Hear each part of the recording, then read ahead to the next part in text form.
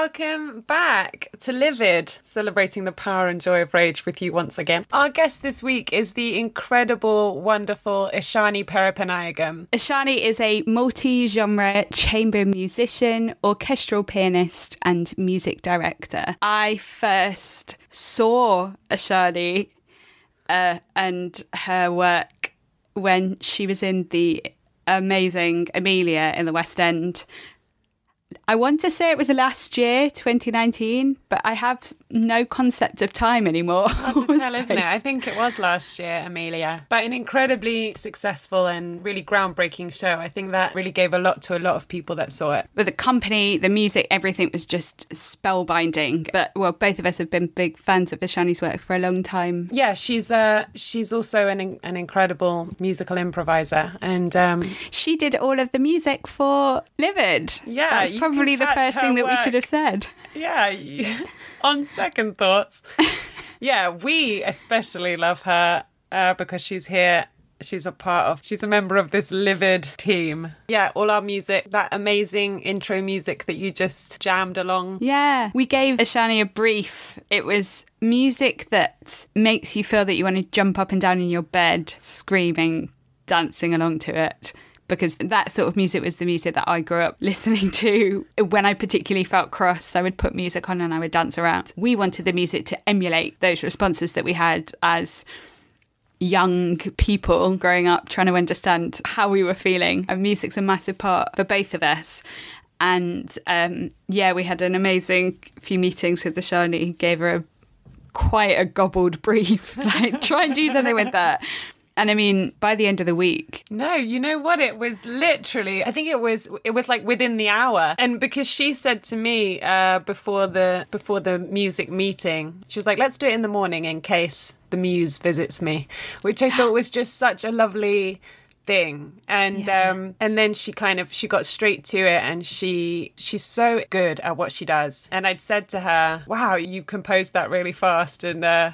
And she said, well, I thought the muse might visit. She's just an absolute hero. What did she say to you when we first approached her to record an episode? She said she had rage in spades. Yeah. And we straight away knew that we wanted her to guest on the podcast, as well as being a part of the creative input to this project. Mm. And you'll see in this chat as well, you know, she has a lot of incredibly important things to say, especially with regard to racism, her experiences of racism and all the stuff that's going on and has been going on for such a long time. She's fascinating to listen to, and really it's an important discussion, I think, and a beautiful chat. Yeah. Also, I think we've got the slogan on our first merchandise, Rage in Spades. Yeah, we could have spades. We could have the gardening equipment for our merchandise. Do you know what? Wasn't my first choice. Definitely my favourite choice. When you dig in your garden, get your rage in spades. It's not a very coherent marketing model. No, I liked it. I particularly liked that whoever was doing our marketing campaign was Northern, because that was an important part of the slogan. I think there's a niche there, because it's very meditative doing gardening. It's a good way to, you know, you can both zen out with your emotions, and you can also dig into them. I didn't even mean that as a pun. Oh my God. But you can, you know, sometimes when you're digging a trench or a ditch or, you know, turning the soil, you can get sweat on. Sorry, trademark, copyright in progress. Dig into the rage. Yeah, we're going to set up a website at some point. Oh, I meant for our... Oh, yeah, we've got one. I was thinking of this huge gardening equipment operation. I didn't need to correct you. Yes, you did. If it was up to me, we'd have 7 different websites. Nothing would be coherent. Just be a picture of you in a spade looking cross. Okay, Anyway, this is between us. Here's Ishani. The fire in me comes from my father. Yeah, the fire in me comes from that Peripanayagam gene. And I think probably in terms of seeing if I kick off, they probably expect it from like our little leg of the Peripanayagams. Yeah. The kick-off gene. Oh, that's the good fire though. That's the bit where you're like, oh, that's the side. Do you find it sort of, you go, oh, here it is just coming out of me again. Like, that's definitely that side of my family that's... Yes, it's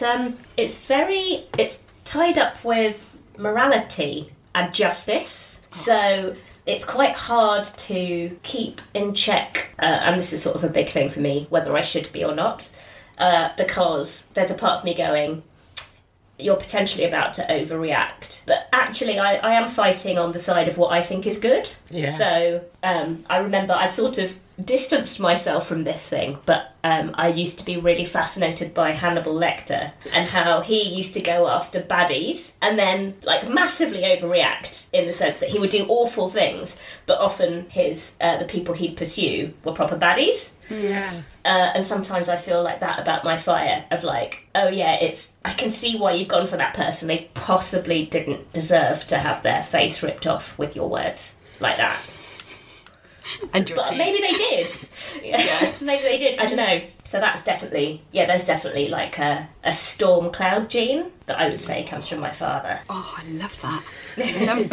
I really like that, because it's sort of, there is fire, there is anger, and there are things that need to be said. And so like that idea of controlling, especially the idea of overreaction, do you know what I mean? I think that's something that people hear a lot, or we're told a lot, is like, oh, you're overreacting. Who decides what's an appropriate reaction and what's an overreaction? Because everything's obviously completely personal, and you're expressing something that needs to be expressed. I was thinking when you said about Hannibal Lecter a bit about, I don't know if you ever watched Dexter. No, But I've been told I should. Yeah, you know what? It gets a bit rubbish later, but it's well worth watching. It's the same way. He's a serial killer. Okay. But he goes after bad guys because he needs to kill, but he wants to be as good as he can be. Wow. Okay. So, yeah, it's a similar kind of idea of like channel that energy where it can do some, I don't know whether that's if it can do some good or if like where it's deserved or whatever that is. It can feel justified, I guess, that you can feel like you can justify murdering bad people. But yeah, someone's got to do it. Do they? Do they? I have to put that in as a question. Do they? Do you? Do you have to? Vigilante justice. See, this is the thing, though, is I think it's to do with being listened to. And I don't think you'd have to resort to murder if you thought you could say, you, stop it, this is why. Yeah. And be heard. Yeah, I think that's the problem. And it sounds like with Dexter that justice wasn't being done. So the people who were sort of meant to be maybe putting this person in prison weren't. Or, even interacting with that person and going, you did a bad thing, do you know why? Overreacting often comes from delivering something to a person that isn't listening, or for some reason in your life or society's life, you don't believe will listen. I found that a lot in my trying to deal with racism again recently, is that having spent so long being meek about it, I've been saying things quite loudly, or what's felt quite loud recently, and people have either ignored me and sort of done the whole, I'm not a racist, look, I know a black person, she was my child's nanny until I found her. Other people sort of go, okay, and then engage in a conversation, and that leaves me feeling like I overreacted. But this desire to shout has come from somewhere, and I don't think I sort of made it all on my own, because it is exhausting. And I've found that whether I get a win or a lose out of it, whether the person listens to me or not, I feel as exhausted at the end of it. So it's definitely like an explosion of something important, and there's definitely a feeling that I'm not going to be listened to. And I'm experiencing a fair amount of gaslighting from the baddies at the moment, of like, oh no, that's not what we said. A lot of that's not what we said. Not even that's not what we meant, that's not what we said. And that does just make you shout louder. The first thing that you said, and it's just not healthy conversation. Yeah. Because gaslighting is so much about a psychological manipulation more than anything else, making it about you and your perception. That's almost something to just feel even more closed down. So yeah, I think that's even more the reason why it might spark you to be louder and to be bigger, to be heard, because there's no way of proving that isn't just something you've perceived as being a problem. I was just wondering whether, if down to, so we can get into specifics, shall we play our little game called 8 Things, which is where we will, without thinking, we'd like you to list, and they can be as big or as small, just the first things that come. There's nothing wrong, really, that you can say unless you come to the end and you're like, I love dogs. I don't know why I said that. I just felt pressured. Leave the dogs alone. That's the one rule. No, it's not. I'm censoring. This podcast has no rules apart from leave the dogs alone. The dogs alone. No, it's good. There's nothing wrong, but, don't say that. You should really put that in your introductory email. It would be good to know about that. Yeah, because you've already prepared 8 dog specific. 8 dog specific. Oh God, I gotta rip that up now. Okay, are you ready to play 8 things? Yes. Number 1. Racism. Number 2. People walking slowly next to me and not overtaking me properly. Number 3. Pre-COVID, currently. Misogyny. Number 4. Not listening. Number 5. What I know what I want to say. I suppose selfishness, or just not thinking about other people's sort of comfort and needs. Number 6. Milk jugs that don't pour properly. Number 7. The sound of when you can't get like a bag open. You can hear someone trying to open a plastic bag and they're failing. And number 8. Pain. Oh, very good, bravo. Thank you. Just for reference, I was quiet for all of the things you said until you said milk jugs not pouring properly, and I went, yes! I feel the same about racism, misogyny, not listening, just for reference. But fucking milk jugs really made me cross. So the way they drip down their necks and then make a little circle around the base that sort of, like it's all grubby, and then there's no milk in your tea and there's milk on your hand. Someone designed that. Number 1, someone designed that. Someone else thought it was a good idea. Yeah. And then places bought them like, oh, this looks pretty, even though it's sort of a rounded off cup that doesn't do anything. No. They literally don't do the job that they've been designed to do. No. They literally, their one job is to pour milk, and they don't do it. Bad design. Oh. Do you think that happens more when people try and be fancy about their milk jug design? When you get the milk jugs that are like a little pretend carton or like a cow and it comes out the nose? I feel less angry about those, and that there's more about the design. The ones that I really hate are the ones that are like, they just look like cylinders with the top cut off, and they have this tiny little like miniature bird half beak. Are they usually metal ones with a metal handle? Yeah. Fuck them. Yeah. Entirely. Yeah. But that has gone through all the different stages of thought and planning and finance and design and all of that to get to the stage where they still don't do their fucking job. Yeah.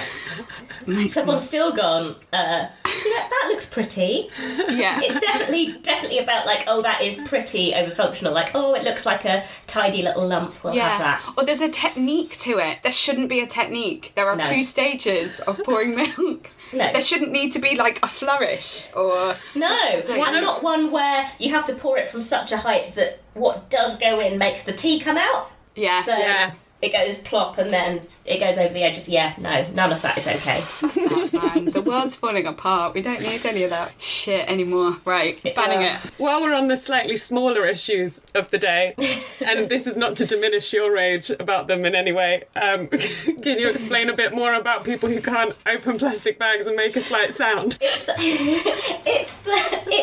the fact that I can't concentrate on anything else until it's done, so it's not necessarily the people, although the rage just does go to the people, but it's that anything but where it's just not done. So I suppose a more obvious one would be like opening sweet wrappers in a theatre quietly. It's like, why are you not done yet? So I suppose with plastic bags, there's something about it that is so quiet that once it's got my ear, that's all I can hear. And then when I come out of it, everything's really loud. Yeah, and you would rather that they did it quickly, even though it's more, ultimately it feels more disruptive. It's over faster, and they're trying to get away with something that everybody can hear anyway. Yeah. Did that happen quite a lot at work then, if you're sitting suddenly in a pit and you can just hear like...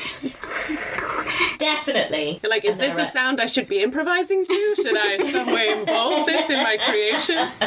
No. And it's just this... I suppose it links to other things that I was thinking of. It's this lack of awareness of what other people are experiencing, and just actually just going would be more considerate. I'd also like to throw in something about me and lack of awareness, in that very point comes from me not immediately having, as part of what I'm built on, an awareness of people who would do that for all kinds of reasons and not be aware. There are all kinds of reasons not to be aware of those things. And so that's a crapness in me.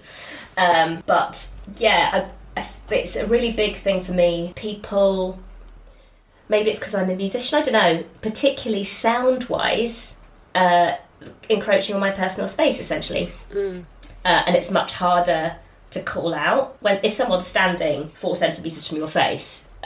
If you said, get away from my face, they would understand what you're saying. Whereas I feel sound in a similar way, I suppose. Yeah. And it's, it makes you come across as much more diva-y if you start talking about sound in a similar way. That's really interesting because, I think everyone can relate to that in terms of, we talk about noise pollution, and we talk about the way that sound can also, in other instances, be incredibly aggressive sometimes, it doesn't have to be physical closeness for someone to be... Even for someone to be intimidating or annoying, like on that kind of spectrum. Yeah, that's a really interesting way to kind of think about it. I really hate hearing people chew and eat. It really gets to me, and it makes me feel really uncomfortable if I can hear it, if I'm sat close to somebody who's chomping, to a point of actual stress. Like, it actually starts to make me really stressed, but I have to walk away. I think at one point, though, I can't really show this on a podcast, but we were eating lunch and I just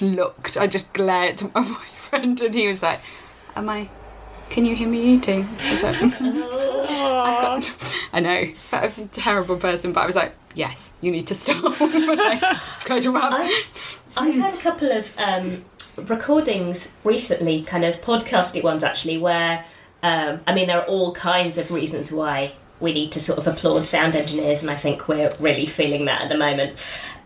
But just hearing people's mouth noises, and I've really felt for people like you, Lauren, because I know a couple where I just think, if you can't deal with kind of chewing gum and things, that must be the same. Just hearing all those, I'm not going to do them now for obvious reasons, but all those sounds where you just know it makes people just kind of retreat like turtles. Although I think I've got... Now I'm quite aware that I might have a loud mouth, because you don't.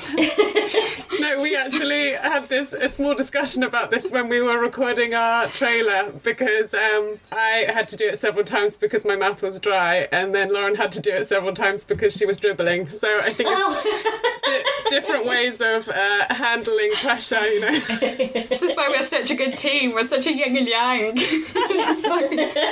Female employers. So, Ishani, your list is amazing, and we talked about earlier on, just moving it away from the fact that Helen says I dribble, because it's completely true, and we might have enjoying this. You mentioned about something beautiful you said was something called a storm cloud gene, I wrote down earlier, which is it might not be beautiful to have, but I don't know how you feel about that being a part of you, but I love that so much when you said that earlier, and so much of that being wrapped in your dad's side of the family. And I wondered, quite recently you started to speak out more and sort of use that. As you said, things have started to fire up in you. What does that look like? I think partly it's been to do with lockdown and isolation, in that I've had nobody to run my ideas past. I've had nobody to absorb any of my rage, so I'm isolating. I was isolating on my own. So I was just left with these sort of stormy feelings, and I wasn't hitting any whatever it is that storms do, mountains, to calm them down a bit. So I was getting right to source and doing my shouting there. It's a longish story involving, yes, my father, the storm cloud gene, the fact that he passed away quite a long time ago, and then having to carry this gene on my own that always seemed to get me into trouble. Just not into trouble, but just, I suppose, emotional trouble. I wasn't very good at, I don't know, getting this fire out of me soon enough. So I was very binary about it, I suppose, of like, smiley, smiley, smiley, I'm hearing you, I'm logging it all. And now I'm going to take your face off. Rather than engaging in a dialogue sooner, I suppose, again, this fear of not being heard. I suppose I became very aware of, if I'd had conversations with people, I would tend to, if you know, they were closed-minded about things such as equality, I would tend to write them off, and it's become, no, that's not really good enough, I'm going to call you out. And there was no one around really to say, this is going to make you really unemployable. So I just went for it anyway, and that's kind of how it happened. And the experience of that too, because I mean, I feel like me and Lauren both had a similar response hearing that, because they're absolutely, calling people out should not make you unemployable. And that's obviously part and parcel of this whole thing, is that, and a bit like what we were saying earlier with the gaslighting, that, you know, regardless of how you manage your reaction or how or when you choose to speak or what you said about the exhaustion, regardless of a win or a loss, because there are real world implications all the time, and that when people bring it down to, this is just a thing that you feel, or this is just something in your perception that you need to deal with, you know, the reality of that crunching against what you're being told, I suppose, just fuels that. And then finding a way to, and then you're trying to find a way to deal with that situation, but with this same umbrella of, well, still, how do I say this? How do I say this? How do I correct this? Because you're still then in that instance calling that behaviour out. Yeah, I've really found myself a victim of people trying to swamp what I initially said. So I'm in ridiculous backwards and forwards with an institution that should know better, where I came to them with my concerns over racism, and it's become sidetracked to whether someone did or didn't say something about women at some point. And that's all we can talk about. So I'd got in touch to say, I'm concerned about your silence on this subject, and somehow we're talking about this. Right. And they're saying, we didn't say this. It's like, but that's not why I came to you. And so that has been really exhausting and concerning and boring. And it has been really difficult to... Well, the thing I keep coming back to is... So it's a thing, actually, my therapy person said, was that when I would get emotional and I'd start to cry or sort of lose my stillness, I would really fight to get words out. And I would want to say the thing before I lost it. And she would always say, what is it about your showing of emotion that makes you think you're being unclear? Yes. And I don't know the answer to that, but I think it's probably not my fault, whatever it is. I don't know where it's come from, but I think that's really interesting in that from her point of view, she was getting as much meaning from what was happening all over rather than me trying to spit out the last few words of a sentence. Yeah. It's almost removing the emotion so that the words are more important, but surely just seeing that you're emotional, whether that's angry or upset, should be enough in some ways to show that a boundary has been crossed or you're not happy about a situation. But you have to be able to articulate that well. Yeah. Not even just well, I don't think, like perfectly. Yes. And it's like this idea that now the onus is on you to articulate this perfectly, devoid of emotion, while still expressing and articulating the emotional impact that it has on you. And there is really, there are just so many pitfalls set up for you to be able to express what you need to express in the way that feels honest and real, and how you feel and what you need to say, and for people to hear it. It's like all of these reasons why I'm not going to listen, all these reasons why I'm not going to hear what you're saying, or all of these reasons why I'm going to say, well, because you said it in this manner, or because you're in some way emotionally connected to this point. It's void. Definitely. And I think I definitely, going from a place where I would think, oh God, I've been left with this gene and no one to train me how to handle it. What am I supposed to do with that? To sort of embracing what it's for, which is kind of like a safety mechanism to ensure I'm being heard and not stamped on. It feels like when you're a normal little person in a computer game and then you get some power up and you start glowing with fire on the outside. And it's like, try and come for me now. We'll try this again now, we'll see what happens. And I think that's how it feels. It feels like it doesn't come out unless provoked. The thing that is hard about racism, for example, is that there's however many years of it being provoked, so it's kind of out. Yeah. So that can be quite sort of startling when someone is ready to listen and you've come with your sort of glowing force field out and teeth out and all the rest of it. That can be quite hard to reconcile in yourself because you feel like you've overreacted. But that's a bigger thing of history and things that I'm only just starting to put words to. I'm very much a child of a situation where, or a child of a society where we haven't spoken about it for so long that actually I have got words. No, the opposite. I have got feelings that haven't been allowed to have words put next to them. So that's also what's hard about fighting these gaslighters, is that I'm finding all of these sentences for the first time. Yeah. And they are sheer emotion. And, as we've said, there should be a universal translator in everybody that can feel what and why without me having to use my words. And I'm very much feeling the pressure of that at the moment as someone with a brown face and a painfully middle-class voice, of people are more willing to listen to me in a kind of here's a language we understand. You might, them coming to me as someone that they know that I know the rules of how they interact, I suppose. Yeah. And that, I'm going to feel it if I lose my shit because I've been growing up by the same rules. So I'm quite aware that I have all this airtime and unwritten rules as to how I'm supposed to use it. It's that feeling of, do I lose the airtime if I do suddenly go emotional and storm cloud over it? I don't know. And definitely when I've been more outspoken, people have been more, we didn't really do anything wrong. And it's really hard. Yeah.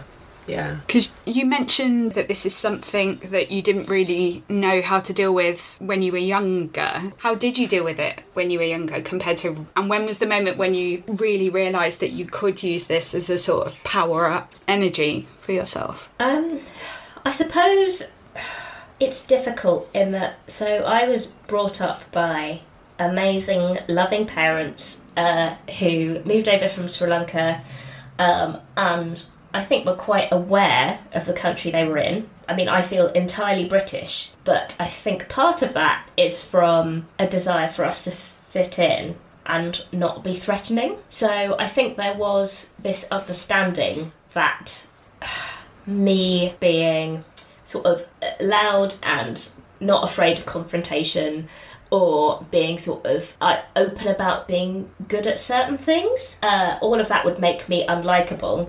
And so keep your head down. It's very much sort of model immigrant. Keep your head down, work really hard. You can do anything you want if you work hard enough. And so it was a long time before I questioned anything. And, you know, my fire was used for personal situations of, I mean, lack of loyalty was a big thing, and is a big thing, but was a big thing through my teenage years. And so sort of I was terrible at writing off people for certain things that I thought were telling of bigger personality issues. I was quite unforgiving, I think, and very much the fury of silence, very much not silent treatment. I just sort of decide that was done. That's how my storm cloud would be. But in terms of bigger things, it was late on that I realised it was a thing. And it's when I started saying, oh, maybe this is a thing, and I would get shut down. Yeah. Which I hadn't expected. People just saying, no, there isn't a problem, and then talking over me. And then me thinking, oh, this is the problem in action right here.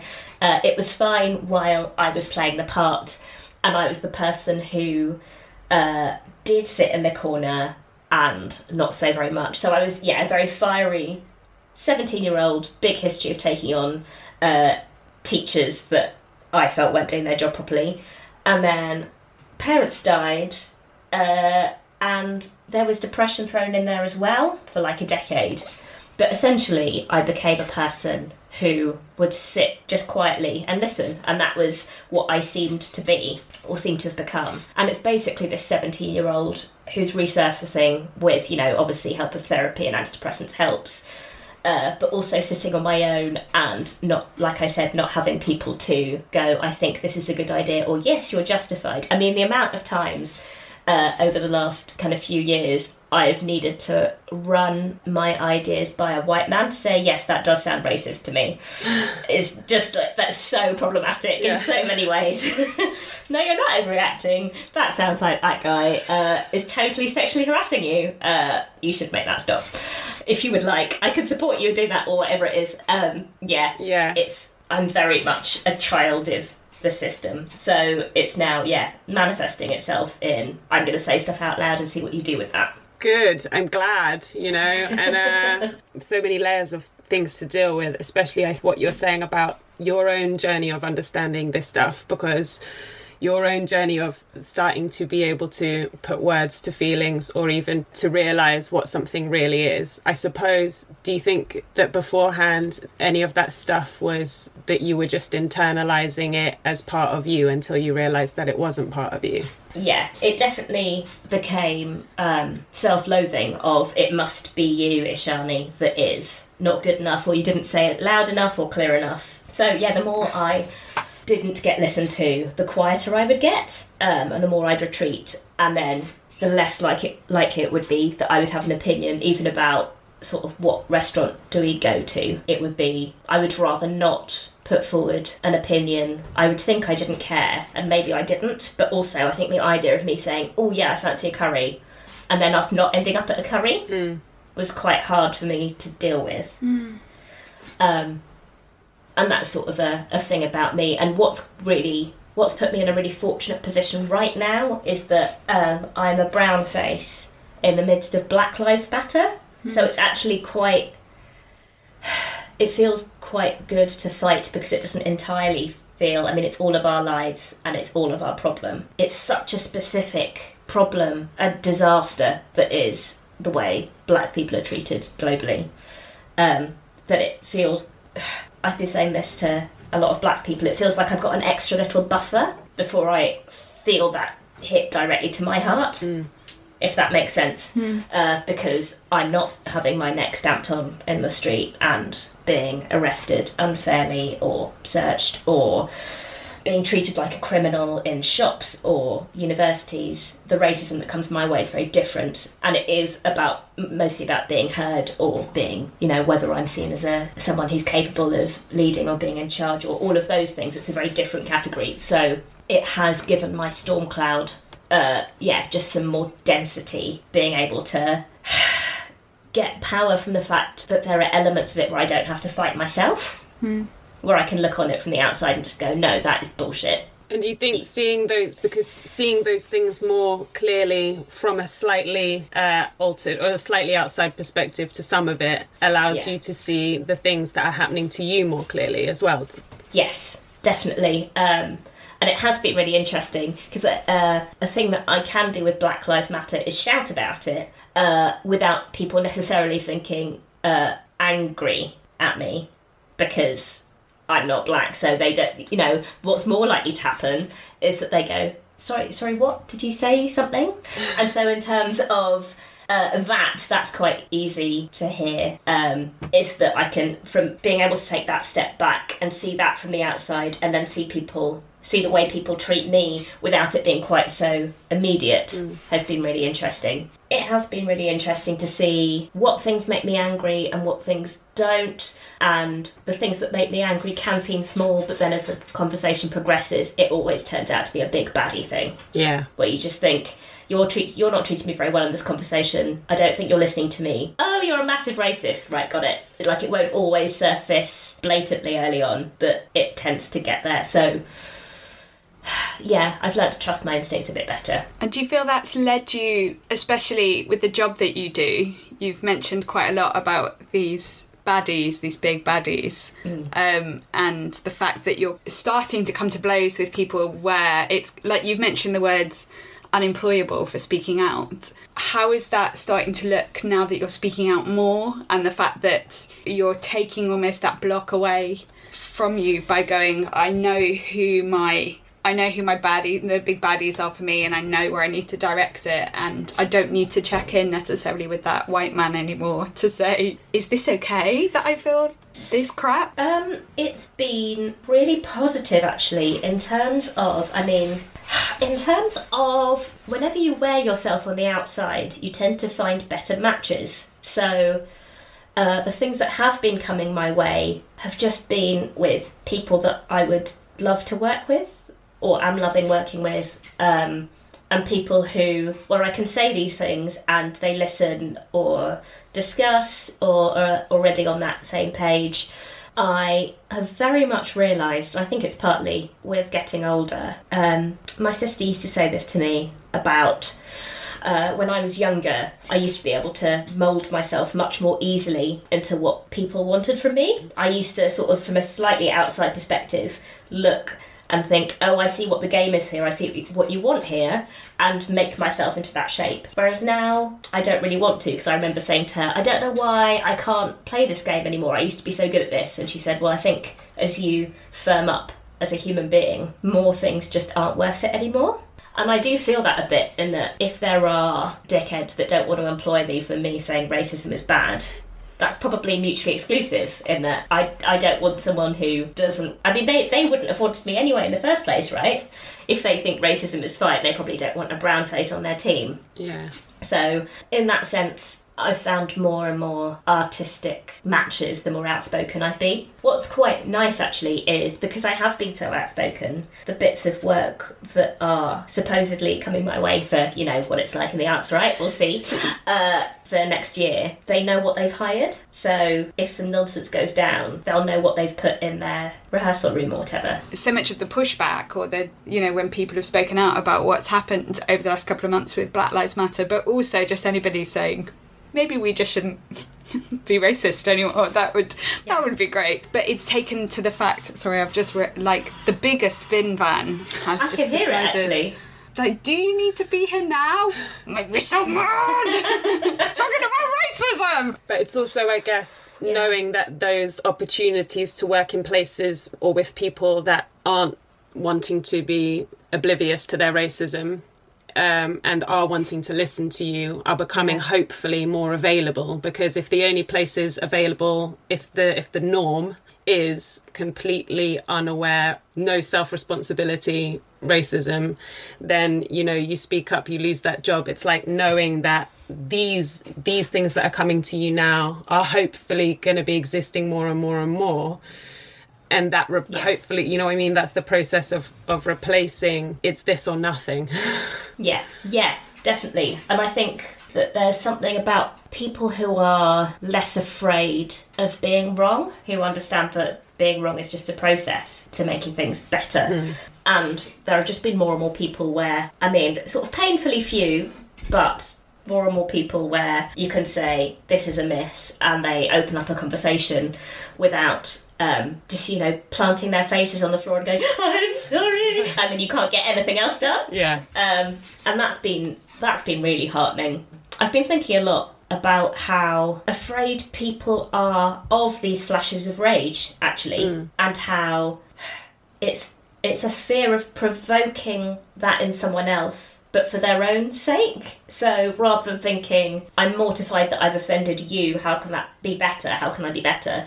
It's more a trying to avoid that sense of fear in themselves, which is what's making people sort of reverse and sort of tiptoe around all these things. It's this fear of anger, which then, I mean, this is a messy thing that I don't have any answers to. It then made me think about male anger, and at its worst, that can end up in all kinds of violence. Yeah, I don't really have an end point to that sentence. I suppose the question that I was asking myself is it justified to be afraid of anger? That's as far as I got. It's such uncharted territory. It's really jumping in and seeing what happens and why being angry has such a different opinions to what being sad or upset or distressed or anything around the emotions where people don't feel comfortable to know how to deal with them. Allowing yourself that anger and allowing yourself the safety and knowing that the reason for anger that we've talked about so much is about having a boundary crossed. It's not necessarily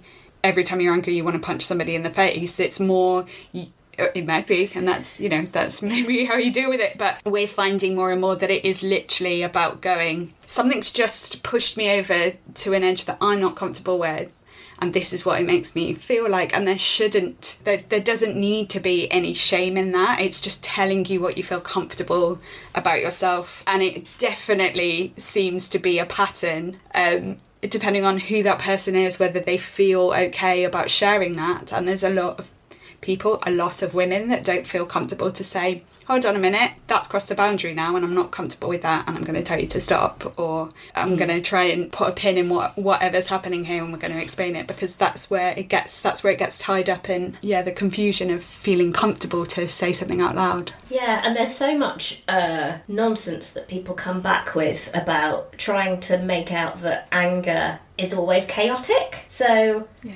dismissing what you're saying because you're angry as chaotic without actually listening to the words. Because I was just thinking about whatever sentence you just said, Lauren, which was so clear. And it wouldn't be less clear as words if you shouted it, but it could be something that would make certain people dismiss you. You know, if you yell, you've crossed a boundary at someone, that is so clear, but you could see some dickhead go, whoa, at you. And then you punch them in the face. Not condoning violence. I wish people would actually listen, and I don't just mean to words, to all the data that's there, and not just dismiss it when it becomes forceful. It's just cowardly and lazy. And people who aren't able to either articulate themselves. I've worked a lot with people who've got Asperger's or autism who aren't either they're non-verbal or they have very limited vocabulary or able to express themselves. But a lot of the students that I work with were incredibly emotional, and you could tell that it could come from a level of frustration, but so much of what these people would be feeling would be passed off as a certain, they're difficult or they have a difficulty expressing themselves. And I'd be like, I can see exactly how that person is feeling right now. They're really angry or upset or frustrated. They just don't have the words. I think it's on that level of, unless you can tell me very clearly in a very good English accent that you are unhappy, then we can have a conversation about how you're feeling. That's the first barrier that we have to get past. Anything after that is just, you're just being emotional. Yeah, and it's this feeling of, you have to calm down before you speak. So you have to take, sort of blunten that knife before you can deliver what you have to say. Maybe it's the clarity of what's being expressed, actually, that is so alarming to people. So I worked with someone who has sort of severe autism and learning difficulties, and I found him so clear in that, you know, you'd be doing something, and if he wasn't into it, he'd stand up. It's like, well, yeah, I that's like the clearest thing you can do. It's whether you want to understand, whether you can't be bothered or don't want it, or realise that it's about flaws in you. I wonder if it makes me sort of feel that it's related to what you were saying about this really all being about the emotions of the receiver of the information. Because if you expect somebody to articulate something with clarity, that then obviously doesn't necessarily mean that that person's more likely to listen to you because you've done that. You're just trying to eliminate the reasons that they can directly dismiss what you've said. But then I also wonder whether the demand for articulate clarity and non-emotionalness is also to give the receiver a reason not to listen in a way, because if you've articulated a point, then I can articulate a counterpoint, and we can have, you know, an academic discussion which negates your lived experience. And that's a tactic. That's a quite, you know, clearly a subconscious tactic, but obviously one. Or, you know, who knows? Who knows how conscious this is, because all of us are experiencing this thing in ourselves differently, right, as we kind of realise these things. And I also wanted to kind of draw up on what you said about, again, the emotion of the receiver, you know, the tears, or what you said about especially white male rage. And I think things that I've certainly heard about, whether this is interchangeable, but let's say white male rage and let's say white female tears, that regardless, whichever way around that comes, that somehow the emotion of the receiver is acceptable as a way of pushing you back, but that your emotion is not acceptable as a means of communicating what's wrong. Yeah, definitely. In that, I think we can all picture a situation where I call someone a sexist or a racist, and the person flies off the handle, and it stops being about what I said and I'm the aggressor somehow, or you're supposed to broach those things so gently. I had a really great time on social media straight after Black Tuesday, when all the white allies were out in force. I mean, some of them have gone back to bed now, but that was a particularly golden time. Where people were standing up to racists, and I was able to just sort of pop into a thread, empower the white allies, and then go away. Just say like, thanks for standing up to the racists, and I'd go away, and I'd come back, and this person would go, who are you calling a racist? And then you just pop back and go, you, and go away again. And they'd be like, how dare you ask Ashani to explain herself? It was like the total opposite of what I've explained, of like, let's get the grammar check out and make sure I put all the prepositions in the right place, spell check it 4 times, just being able to go, you, smiley face, left. Yeah, it's been a big change, and even if some of that stays, that'll definitely be progress. But yeah, being able to emotionally vomit out what I'm feeling and leave it there, and for some people to hear it and for that to be plenty, and for some people to hear it and not have to sort of put up like some kind of windshield to steady themselves, for it just to be information that hits their ears and eyes. I've been thinking about that too, mostly in terms of my own self, is that people who've known me for a long time don't see this fieriness that's coming out now as a big surprise. Even people who didn't know me when I was 17, I think they could always see it, and maybe they could always hear it. Maybe they could always hear it in the 4 words that I would say when popping out of the corner. And there are a fair few questionable people who are more like, oh, this wasn't the deal. You were meant to be the quiet one that did what I said. What's happening now? I wouldn't have spoken to you if I thought you were this person.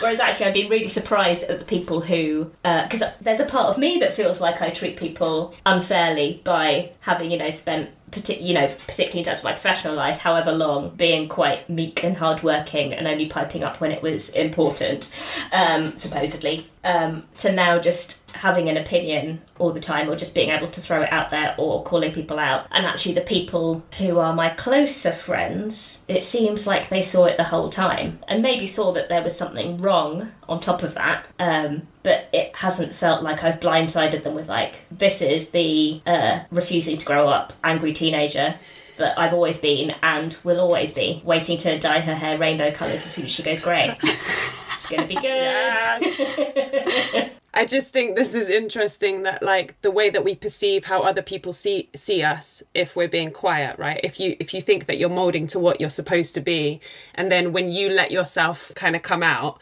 that it's interesting that people aren't really surprised, and also that people kind of love it. And I think that's the case because you actually, you know, however much you force yourself into a certain shape or a certain box, or kind of push yourself down to accommodate other people's expectations, your you-ness, your life force is much less easy to conceal than I think that we sometimes tell ourselves, you know. And really it's a bonus. Like having you be all you is a bonus to everybody. You've gone through such an experience to almost go, I'm desperate to use a sort of weather analogy, but I'm trying to put it together. But the fact that it has become from something that was so uncontrollable and this storm cloud that's just been hanging over you, that you've sort of curated this more so like a really perfect storm to just go, right, I'm ready to unleash this cloud now when it feels right and when I feel like my boundaries have been crossed, or when I'm really angry or upset, or it feels like the clarity in the journey that you've gone through is incredible to hear and to see. Now that I'm just so excited to see where it goes for you, even more that it's been released in a way that you are in control of. You've not stopped it. You've not gone, I just won't be angry. You've just gone, what do I do with this? It's a power for me that I can use. I think it's really beautiful to see. It's really exciting. Thank you. Yeah, I think it's either Prime Minister or jail. Right? Yeah. Writing options at this stage. You can always do both.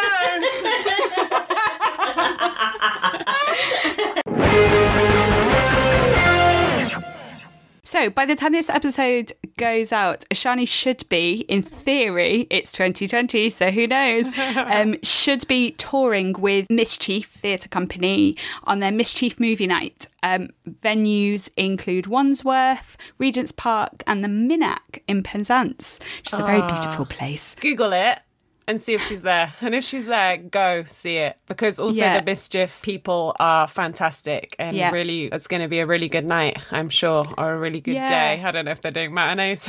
You'll have fun anyway. Yeah, their stuff is amazing. We are going to link all of Ashani's socials, Twitter, Instagram and her website onto the description. So have a little click through and follow her. She will be always doing incredible things because she's always doing incredible things.